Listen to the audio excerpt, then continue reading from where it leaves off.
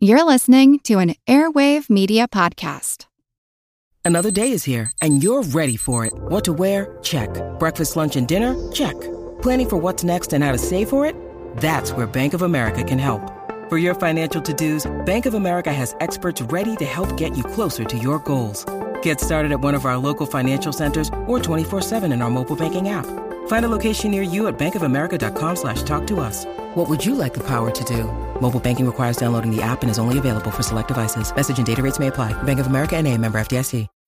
When you need mealtime inspiration, it's worth shopping Kroger, where you'll find over 30,000 mouth-watering choices that excite your inner foodie. And no matter what tasty choice you make, you'll enjoy our everyday low prices, plus extra ways to save, like digital coupons worth over $600 each week. You can also save up to $1 off per gallon at the pump with fuel points. More savings and more inspiring flavors make shopping Kroger worth it every time. Kroger, fresh for everyone. Fuel restrictions apply.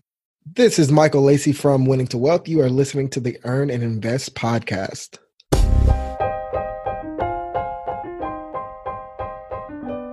This is personal.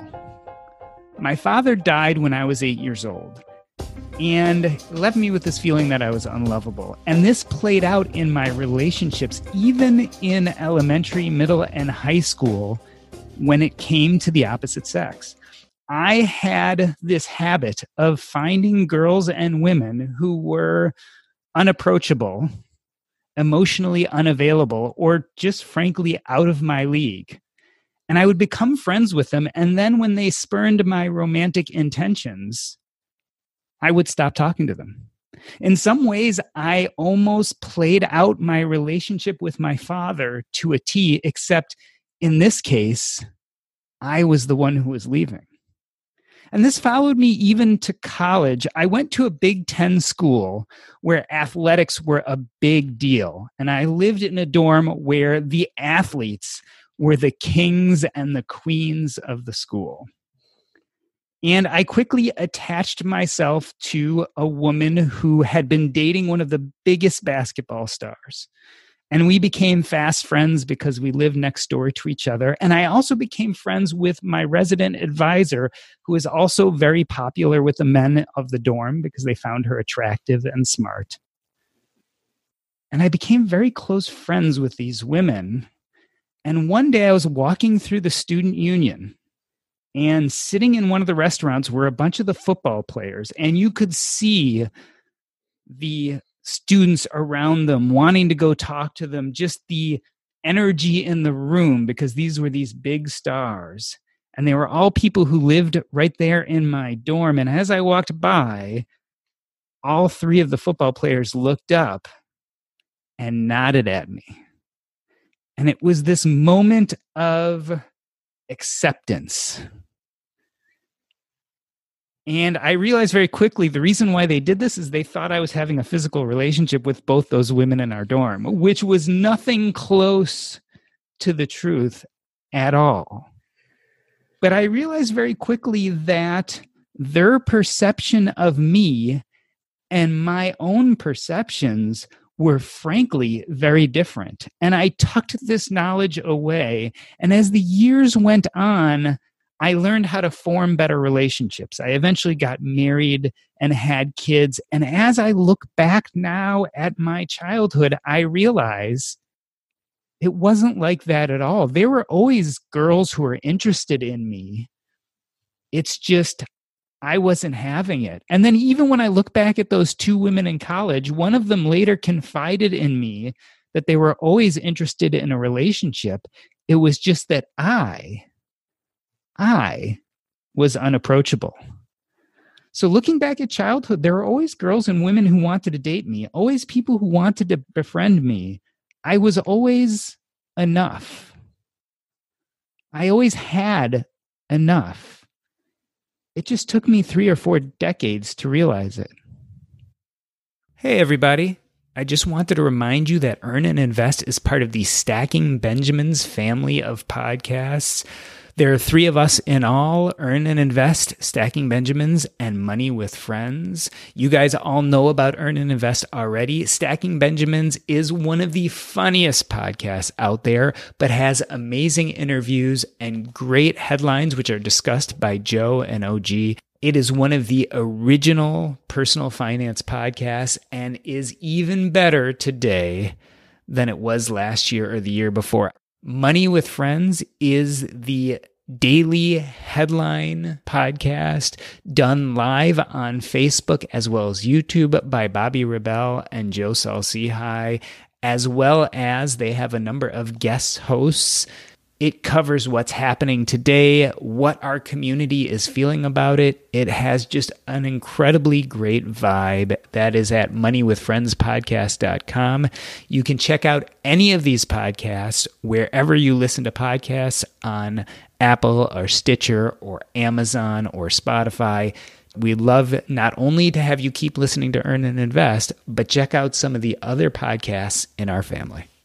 Michael Lacy is an everyday millennial who, along with his wife Taylor, paid off $61,000 in debt in 16 months. He started the website and podcast Winning to Wealth in 2018 to help couples save, pay off debt, and invest.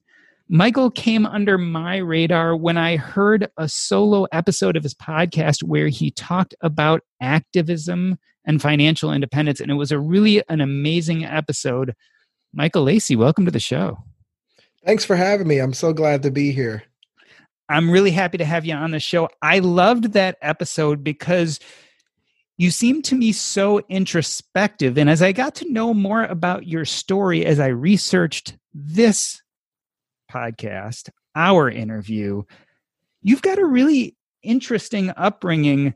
At one point on your podcast, you say that you grew up dirt poor from Monday through Friday, but then on the weekends, you lived a middle-class life. Explain that to me a little bit. Yeah. So, my mom got pregnant with me when she was in high school. My parents were both in high school and they never got married. And so my dad went off to college. My mom stuck raising the kid. She goes on into a new relationship. She has 2 more kids with this guy. And he unfortunately passes away from cancer. So now my mom's the breadwinner for 3 kids. And at that point, she was working at McDonald's. She had just gotten like an entry-level position at a warehouse. So she wasn't making very much money. So there was a huge struggle there. But on the other side, my father came to Houston, Texas, got a bachelor's degree in communication, became a teacher, got married. So there's a dual income situation on that side of the family. So Monday through Friday, I'm with my mom, and it's like this struggle of, are we going to eat 3 meals a day today? But then I would go on the weekends with my dad, and we'd go on family vacations and all these things. And so that duality really kind of conflicted me growing up of like, on one hand, money was a source of like pain and torment, really. But then on the other hand, it was this great source of joy, right? Like I got all these great things. I got bikes for Christmas from my dad. I got vacations and all the things you think that, kind of validate you as a kid when you're growing up. I got that on the weekend. So that's kind of where that came from. It sounds like this helped grow in you this idea that money equated with things, right? The value of money is the things it could buy you. Absolutely. Yeah, that's absolutely right. Because, again, on one side, Monday through Friday, I'm getting teased for not having the cool shoes and all this stuff. But then all the things that I was getting teased for not having Monday through Friday, I'm getting on the weekends. So it really drove home that point of like, okay, when I get money, like, this is what I'm going to do. I'm going to buy all the things. I'm going to spend it all. I'm going to, go on vacations. I'm going to have the nicest clothes, the newest car. That was my mentality growing up until I got to really college. Now, someone listening to this story could kind of look at your Monday through Friday life and say, boy, that's poor financial modeling. And then look at your weekend life and say, that's much better financial modeling. But it sounds like wealth building wasn't really a part of either of those experiences for you. Right. And looking back on it, that's the takeaway is that, you can look at how my mom raised me and go, well, man, that was rough. But then you look at the situation I had on the weekends where my dad was making a good income, but he was spending it all. So we never had conversations about it saving. We never had conversations about investing. I didn't know that, debt could have this crippling effect on your ability to build wealth and do all these great things in life. And so the lessons that I got from both were more lessons of what not to, whether that be earning a lower income and struggling that way, or earning a higher income and spending the whole thing. And so looking back on it, it's kind of weird that you can get the same lesson from lower class and middle class. And so coming out of that childhood, when you were old enough to start making money, what did you do with it? Was it like you spent it the minute you got it? Oh, yeah, definitely. So the first thing I did when I got my job was I got a brand new car, a brand new $25,000 car. And it didn't seem as bad at first because growing up, like everybody had car payments. All of my friends around me who got jobs, you just went and got a car. Like that's what you did. So it didn't feel like I was doing anything wrong. It just felt like this kind of natural progression in life, right? You get the job, you get the car, you start buying things. And so, yeah, that was the first thing. And the interesting thing about that was I actually got a car allowance with that job. So I was in outside sales. And so they were giving me like $450 a month with this car allowance. And so my thought process was, well, look, I'm going to spend like this entire $450 on a brand new car. And that's what I did. So instead of going out and getting something maybe 2 years older that I could pay off in a year or two and then pocket that money and use it for other expenses like oil changes, tires, gas, things like that, I stretched myself so thin on the payments to where all that other stuff had to come from my pocket. And so, yeah, that was one of my bigger financial mistakes was getting that car. And so it sounds like the genesis of your debt journey, we mentioned that you paid off $61,000 in debt. The genesis of your debt journey was the very beginning of you starting to make money and have the ability to start buying things. Were you worried about debt at that point in your life? Was there any thought in your brain that said, maybe accruing all this debt is not good. Maybe it's going to trap me. Maybe it's going to take away some of my life's choices? Never. It never crossed my mind. So going back a little bit before the car, my introduction to debt was when I got this credit card when I was in college, and I got the credit card for emergencies. Again, that goes back to the weekend behavior of my father of, hey, things are going to happen, so you need to be prepared. And instead of teaching me to save cash for that, it was always keep a credit card handy. So I got this credit card. I have this car emergency. My car breaks down. I use the credit card. I think nothing of it. The bill comes every month. I'm paying the bill on time. There's never a struggle there. This is all very normal. And so then when I get the car, again, I'm thinking along those same lines of this is very normal. My parents always have new cars. They pay a car off. They'll trade that car in, get another car payment. Like that's just what we did. We never drove paid off cars for longer than maybe a year or two.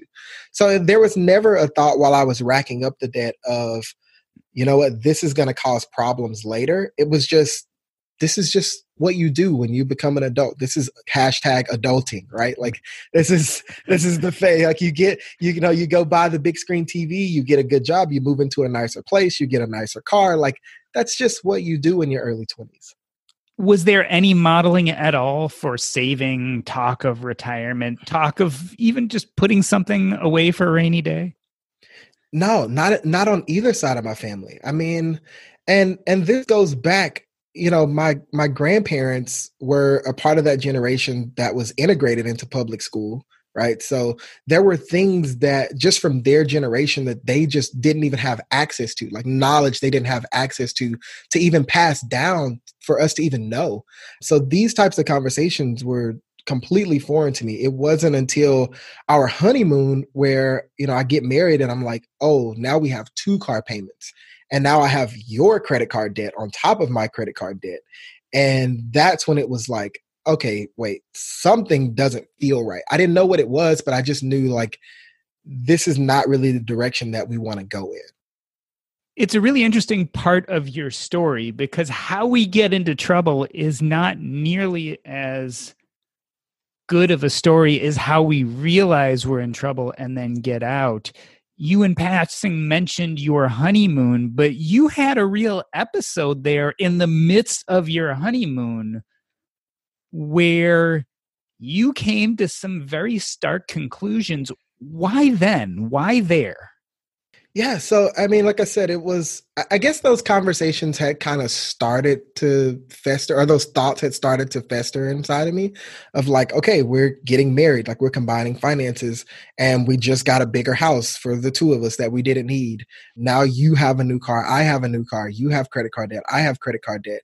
And it was just this combining of finances and realizing that there's not a lot to combine here. Like that, that was the genesis of it, of like, okay, I don't really know what we're supposed to do. Like now I'm a husband. Now I feel responsible for a household and I have no clue what I'm doing in this area in terms of finances.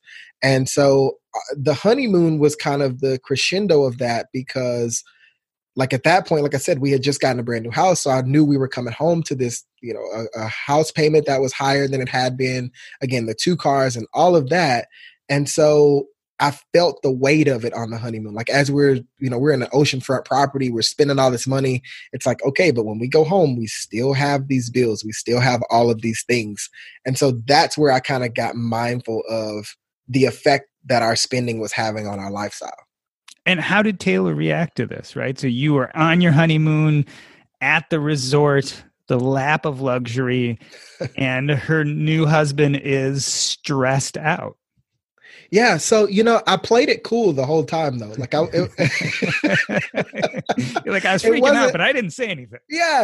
Like I wasn't, I tell the story of like, we would go to dinner and I'd be like, hey, what are you going to order? And she's like, I think I'm going to get the filet. And I'm like, well, but the chicken looks really good. Like, so I was doing little stuff like that to where like I would get a water, like little things to just try to save a little bit here and there.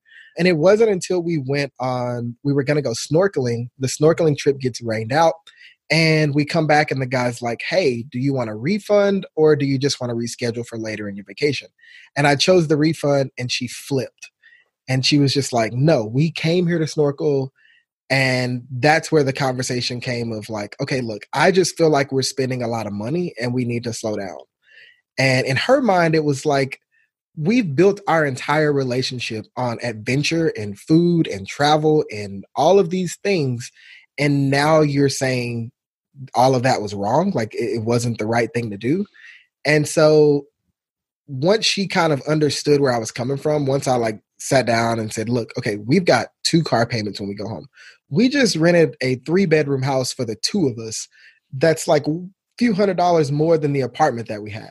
Like all of these bills. And here we are spending money like we don't have a care in the world.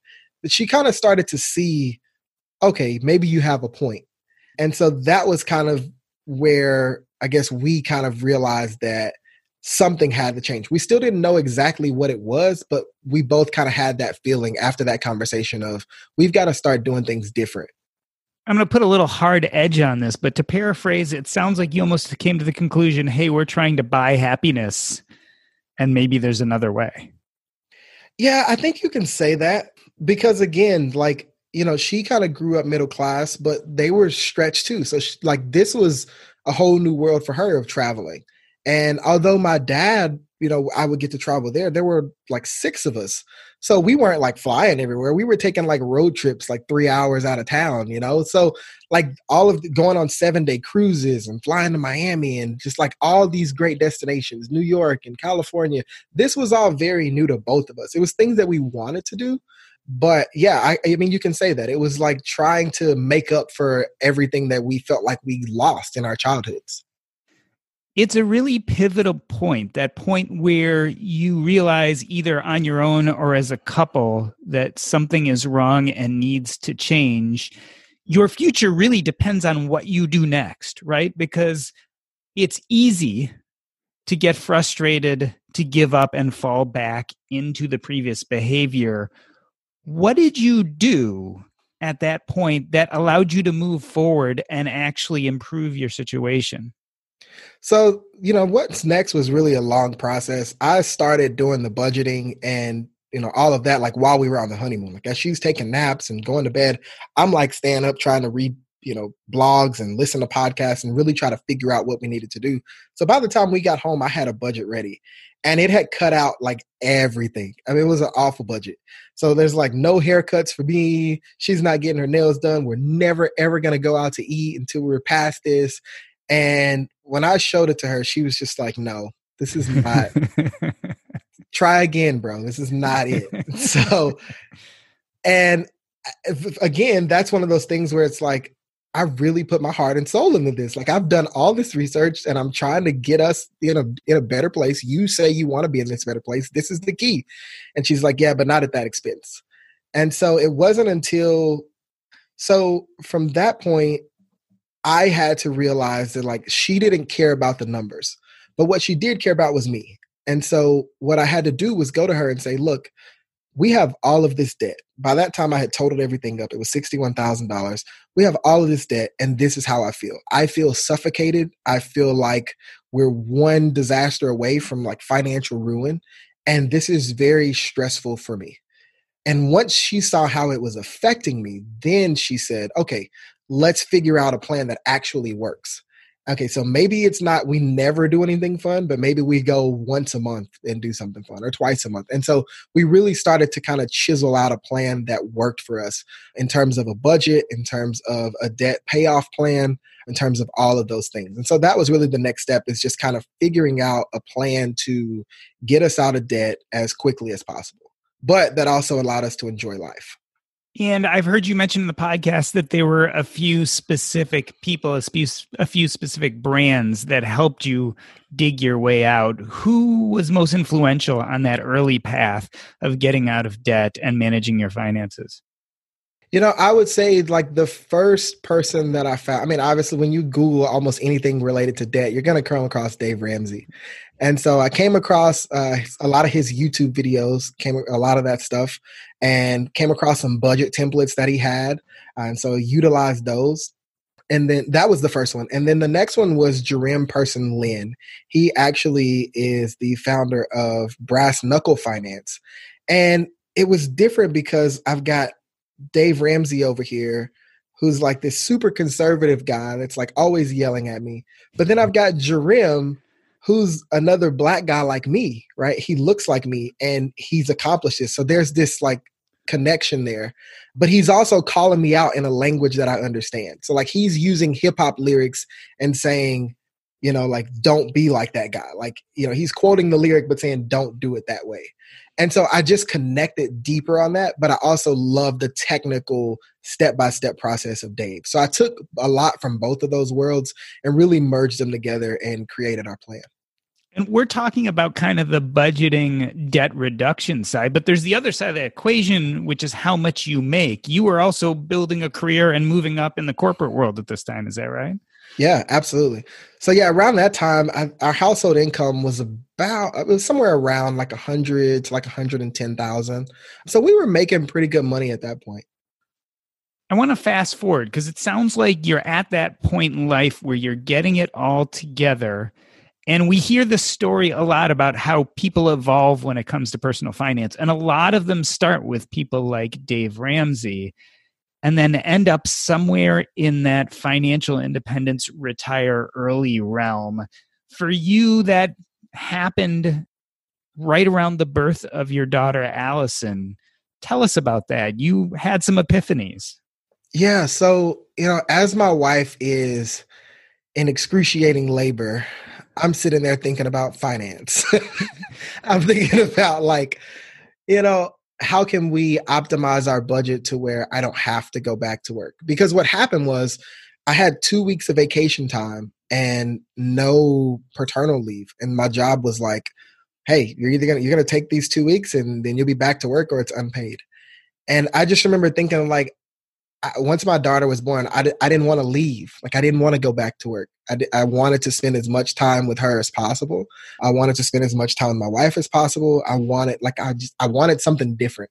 And I didn't know exactly what it was, but I was just like, there's gotta be a way that I could maybe work less or work in a different capacity to where I'm around more, because my job involved a lot of travel. And so that was really the genesis for me of trying to figure out what this new life would look like, where I could spend as much time with my daughter as possible, to where I'm not missing her dance recitals when she's older. I'm not missing, any of that kind of stuff that's important to her, that I'm there. And so that was really where all of that came from. So first and foremost, big life events. Michael Lacy is certainly thinking about finance. His honeymoon, he's concentrating on debt. The birth of his daughter, he's thinking about freeing himself from the rigors of employment. So financial independence was the answer. Absolutely. I mean, that was the only thing I could think of, is like, okay, we still have bills, we still have responsibilities. So how would you not work? And the only thing I could come up with was, hey, I've just got to have enough money to cover my bills. And I didn't know that there was some sophisticated method and all these numbers that came with it. I was just like, I got to figure out how to have enough money to where I can cover our bills for as long as our daughter's under our care. When she goes off to college, we'll figure out that phase of life when we figure it out. But like, while she's under our care, I want to be as present as she needs me to be. And so that was, again, where all of these thoughts were coming from. So the term is financial independence, retire early or FIRE. We all buy into financial independence. This idea of retire early has been much ballyhooed lately, but you set a date of 40 at that point. You and your brain said, I want to be out by 40. Why? What was the significance of 40 years old? Honestly, there wasn't a ton of significance other than like, when I looked at the calendar, those were my daughter's middle school years. And man, middle school can be rough. Like, it can be a tough time. And I also knew like that's when kids get involved in like activities and clubs and all of those things. And again, I just wanted to be very present. That was my one thing, was just being as present as she would allow me to be as she aged into the teenage years. So it just kind of meshed up with 40, and we ran with it. I asked Joe Udo the same question, the author of the Retire by 40 blog. He's pretty well known in the FIRE world. And he kind of said the same thing. He was like, well, I was 38 and I was writing this blog and I figured I could be out of work, hopefully by 40. So it's funny, we randomly pick these dates or these ages. And a lot of times we don't really have a specific reason. It just kind of sounds good to us. Yep. So you started pursuing financial independence, which brings me to that podcast episode that struck me so of yours. Financial independence can do a lot of things for you. And as you mentioned, one of the big things is you can be present for your family, especially during those hard years. You can travel. One thing you don't hear people talk about as much is that financial independence gives you a lot of power. And in your case, you connected it to activism. Now, this is right after the George Floyd killing. You were going to eventually be, or had been, furloughed at work. Tell me about the connection between activism and financial independence, at least how you saw it at that time. Yeah, so it started with the Ahmaud Arbery murder. And at that point, I had been laid off. By that point, I had been furloughed. And so Ahmaud Arbery murder makes national news. And normally when these things happen, you see the video and it affects you, like emotionally, mentally. It's very, very draining, especially as a Black male, because you see yourself. You see your nieces and nephews. You see your family members, your friends in those positions. And so it's tough. And usually you have to suppress that and go back to work. Well, with the Ahmaud Arbery situation, I was furloughed and I didn't have to go to work the next day. And so I got to sit and just really think about how I felt. And then that morphed into, well, what do you want to do about it? And so I realized, like, for the first time while I was furloughed, that I have all of this time to really affect change. And I had money to donate. So we donated to the family. That was the first thing we did. We made a donation to the family, because what happens in a lot of these cases is people go to trial and the family gets a settlement because they've run out of money, because this thing gets drug out, and there's never actually justice. And so that's always been a passion of mine, is donating to these things to where the family can see the trial through and actually get justice. So that was the first thing we did. And then it was like, okay, what else can you do? And so I've got all this time. So I start connecting with other friends of mine, and we start having these conversations of, hey, let's set up some meetings. Let's get the police chief in. Let's do this. Let's do that. And it turned into this whole thing. And with that, I was able to sit back and go, wow, okay, because you're in this place of financial independence, well, not financial freedom, actually, you have the time, you have the mental energy, and you have the resources to really affect change. And so when the George Floyd thing happened, it was like back to back to back. So you have Ahmaud Arbery, Breonna Taylor, George Floyd, back to back to back like that. And it was heavy. And like I said, I'm used to going to work, but I realized like I didn't have to go to work. And so when the George Floyd thing happened, that one was just like the final blow, and it just crushed me. I was down for like a couple days with that one. And so, but again, once I kind of got back on my feet, it was like, okay, what can you do? What are you going to do now? And so that's when I started kind of connecting the dots of, hey, if more middle-class Black people were in this position, how much power and influence could we have? Not just with our money to donate and things like that, but with our time to actually, go meet with potential politicians and say, look, these are the things that we want to see. These are the laws that we're hoping that you'll pass, and getting them to campaign on those things, and then having the ability to follow up and hold them accountable to those campaign promises. It was really eye-opening for me of like, this might be one of the ways that we can do that. And I'm not trying to discount any other thing, protesting, anything like that, but this is just another avenue that we can go down. And I think it's super powerful. And so in that episode, that was me just kind of off the top of my head, just kind of fleshing out like what that would look like and what that feels like. What really struck home to me too was this idea that, before you were furloughed, if something like the George Floyd killing happened, you would have to go to work that next day. And coworkers, well-intentioned, would say, how you doing? How are things going?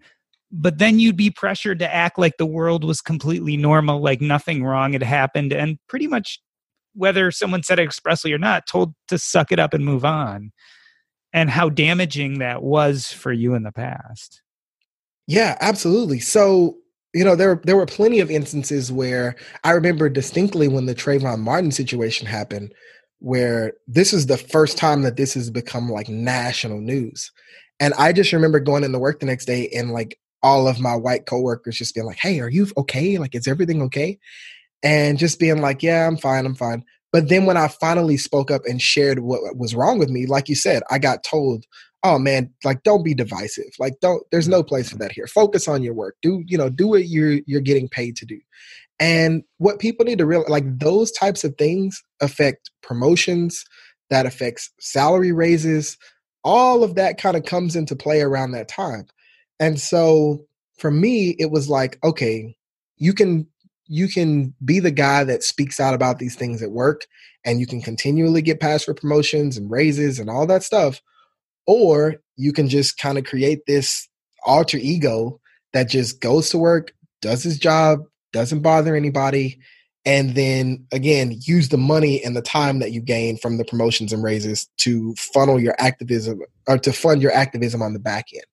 And so that's what I kind of started doing in the later stages of my career. What's striking about your story is the evolution you go through this whole process. So when we started talking, we were talking about you spending money, accruing debt, equating things with wealth. And then throughout your honeymoon, you start really questioning the debt. You find people like Dave Ramsey. You find Dave Ramsey. You start paying off debt. You have your daughter. You find financial independence. You get furloughed. Your thought process is evolving. And I want to connect to something you said a little bit. You caught yourself. You started saying, I was financially independent, and then you changed and said, I was financially free, or was into financial freedom. There's a nuance there. And we evolve as people. And it sounds like you've evolved even in your thinking about financial independence, especially since you've been off of work. How have things changed? Are you still connected to this idea of financial independence and retire by 40, or have things changed in the way you look at it now? So when the pandemic hit, we were pursuing FIRE, and the goal was, as I said, to spend as much time with my family. Well, once the pandemic hits and like now I'm forced to be home with my family, I really got to thinking of, do I really need $1 million to be able to spend more time with my family? And the more I dug into that answer, the more I realized that I don't, right? I can use the skills that I've developed over the years to create more passive income streams for myself that will allow me to start being home with my family now. And so as of right now, I don't have any plans to go back to corporate America and work a traditional 9 to 5.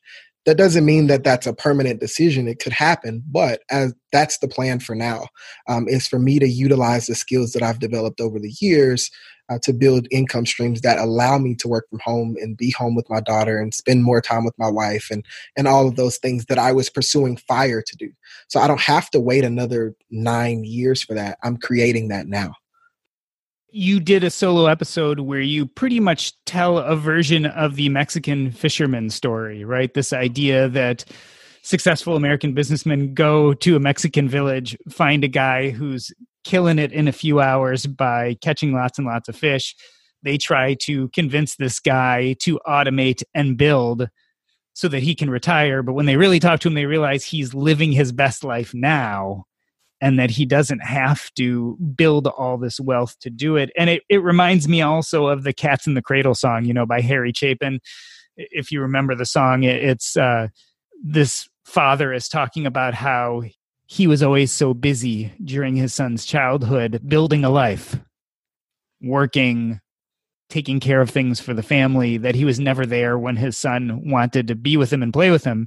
And then at some point he gets older and retires and wants to spend time with his son, and his son is too busy building that same very life and isn't around for him.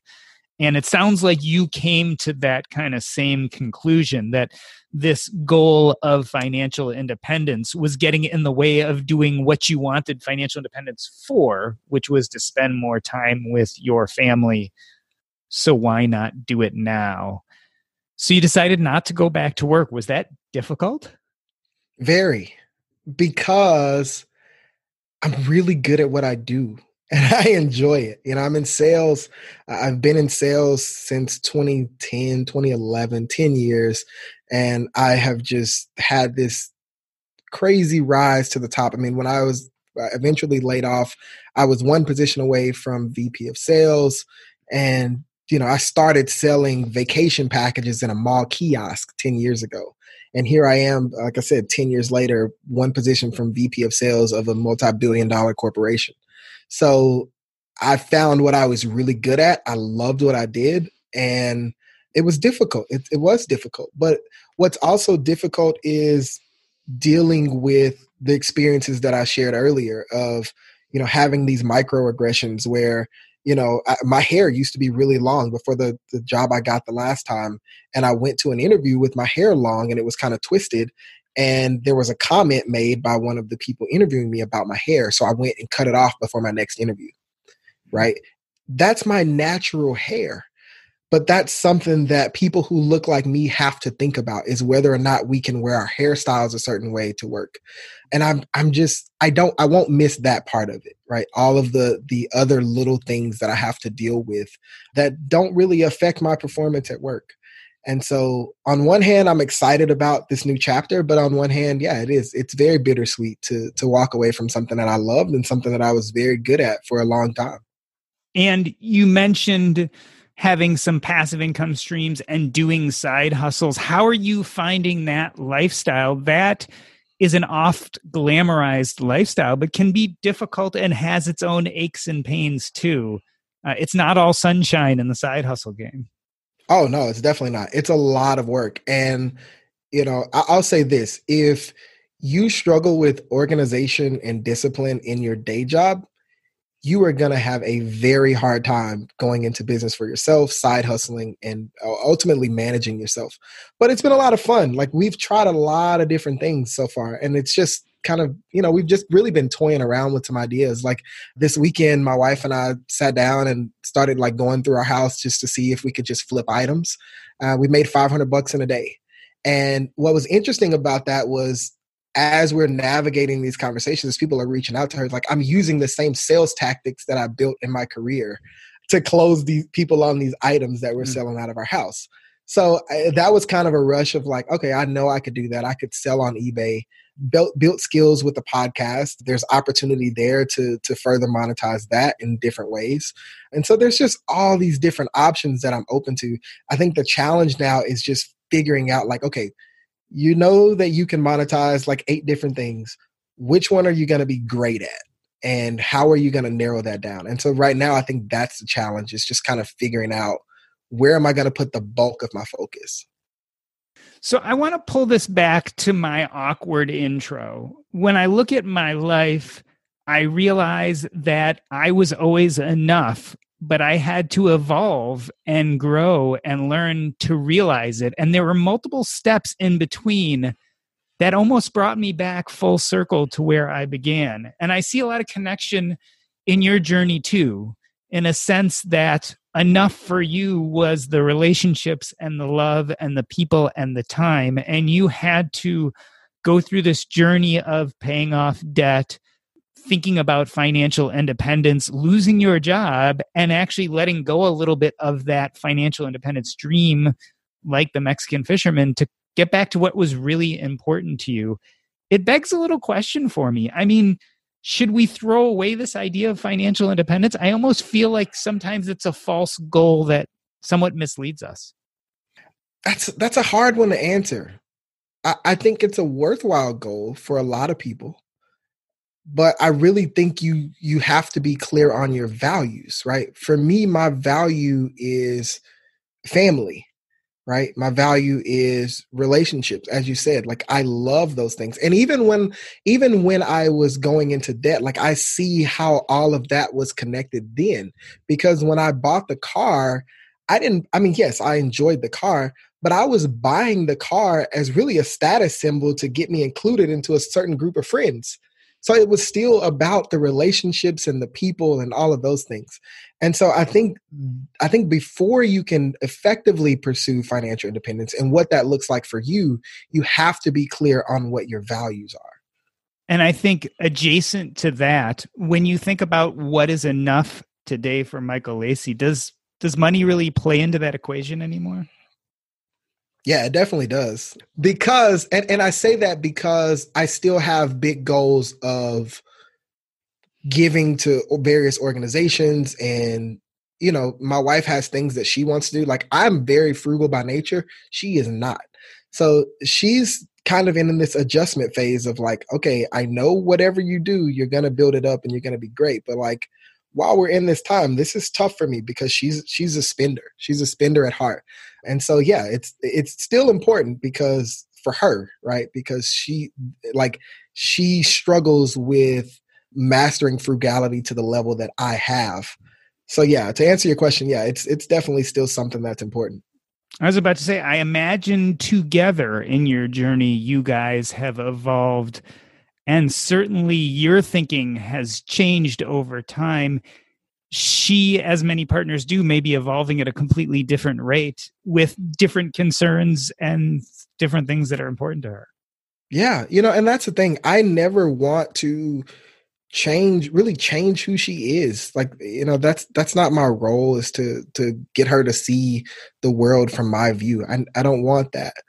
But just like we did when we were paying off debt, we have to navigate this season and find a strategy that works for us. And I'm confident we'll do that. I mean, we've done that at every other phase, whether it be paying off debt or whether it be figuring out a plan for financial independence, or whether it's right now where we're trying to figure out what this season's going to look like for us.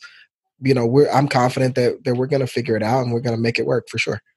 Now, your daughter, Allison, is what, 2 years old? 2. Yeah, she's 2. So these are the years where we really think very much as parents about what we teach our children. Taking all this experience you have, this journey you've gone on, what do you think you're going to tell her about money and happiness? Ooh, that's a good one.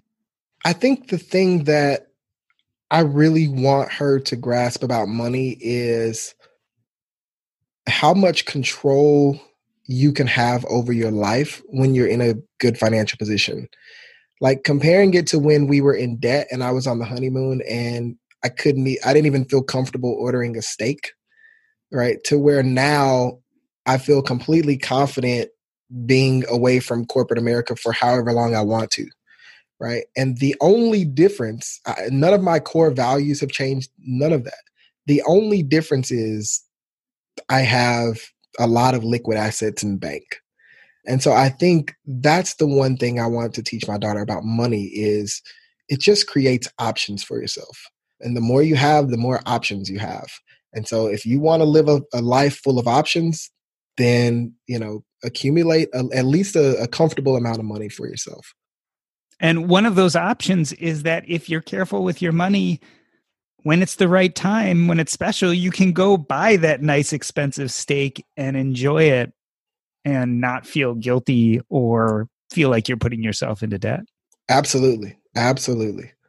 So what does life look like for the next 10 years for Michael Lacy? Where do you think you'll go professionally, personally? What do you think is going to change?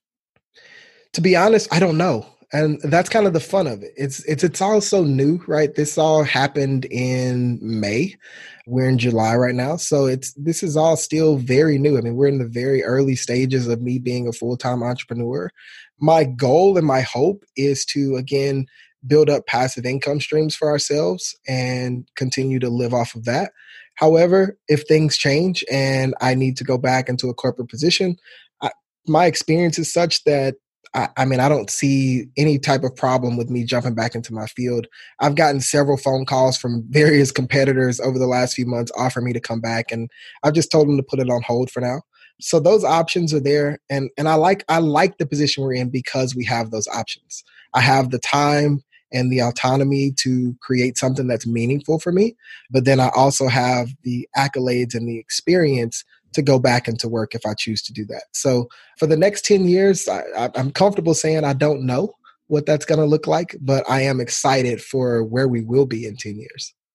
The part about that answer I really love is we're really good in personal finance about talking about how investments and savings compound, but we forget to talk about how skills and experience compound. And so if you put the time in, especially in the beginning of your career, those skills and experiences are there for your lifetime and give you an incredible amount of options in the future. Because if you do jump out of the workplace and eventually decide you want to jump back in, you still have something that's worthwhile to people. You still have a skill that people need, and that's going to open up a lot of doors.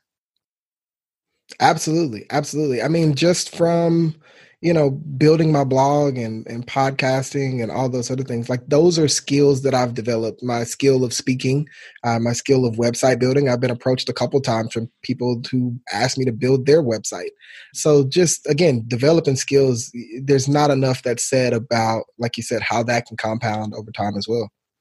Well, Michael Lacy, it's been a pleasure talking to you. The blog and podcast are Winning to Wealth. If people want to interact with you or find you on the internet, where should they go? Yeah, so I'm Michael Lacy, founder of Winning to Wealth. I am on Facebook, Twitter, Instagram, and YouTube, blog and podcast at Winning to Wealth. This has been the Earn and Invest podcast. On behalf of myself, Doc G, I wanted to thank Michael Lacy.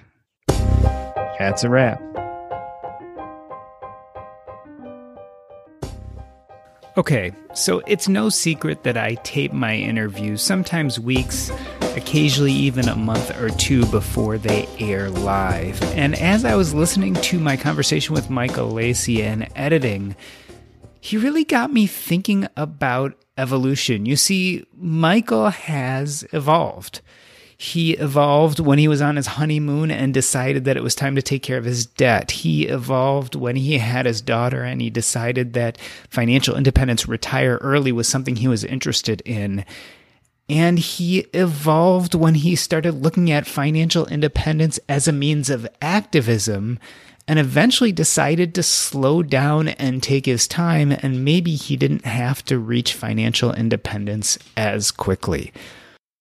And I connect with what he's saying because I look at how I've evolved over time.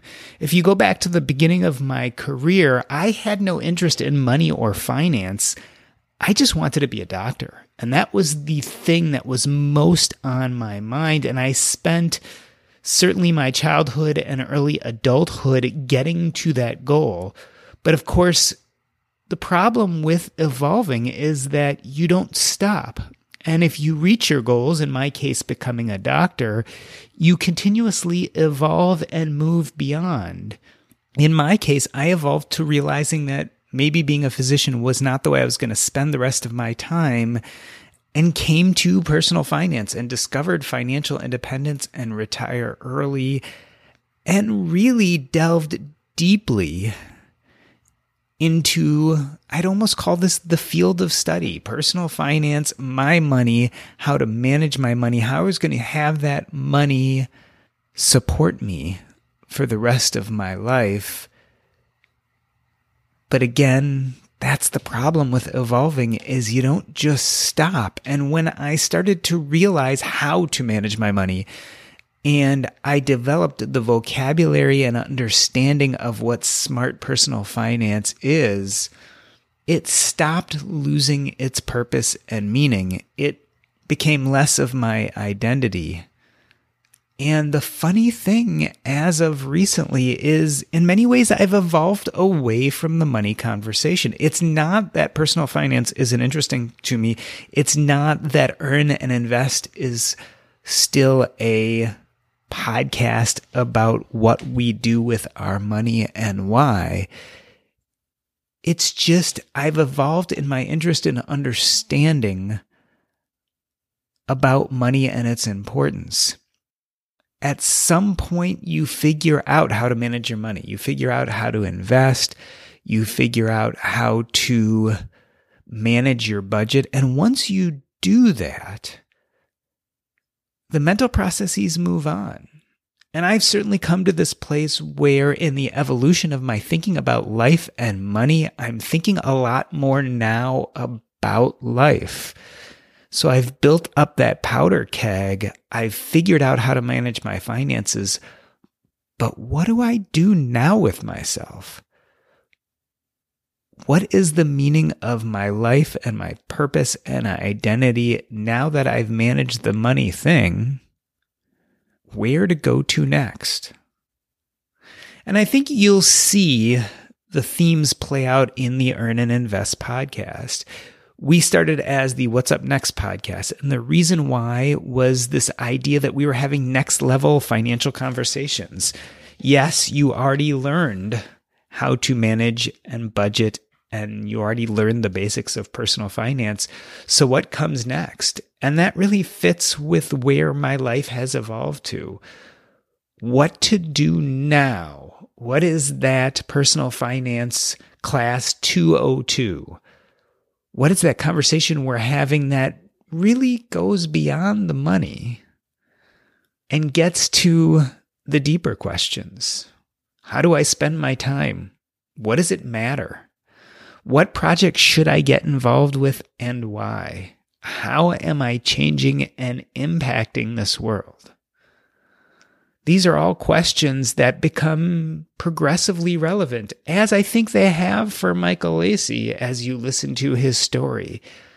He is evolving, and we are evolving as a community. So, yes, when you hit play and listen to the Earn and Invest podcast, you will still learn and hear about how to invest and how to start businesses and how to budget and what is financial independence. But you're also going to hear a lot more. You're going to hear us talking about how we are growing as people and then also growing as a community, and hopefully how we're tackling some of these more deeply difficult questions, because at some point you'll figure out your money. At some point you'll have a plan set forward that you will put on autopilot, and that will hopefully create the wealth that will sustain you. But the harder, deeper struggle then is, how do you spend the rest of your life? I struggle with it. I think Michael Lacy struggles with it. I think we all do. So why don't we continue the conversation here? And maybe, just maybe, we can struggle together.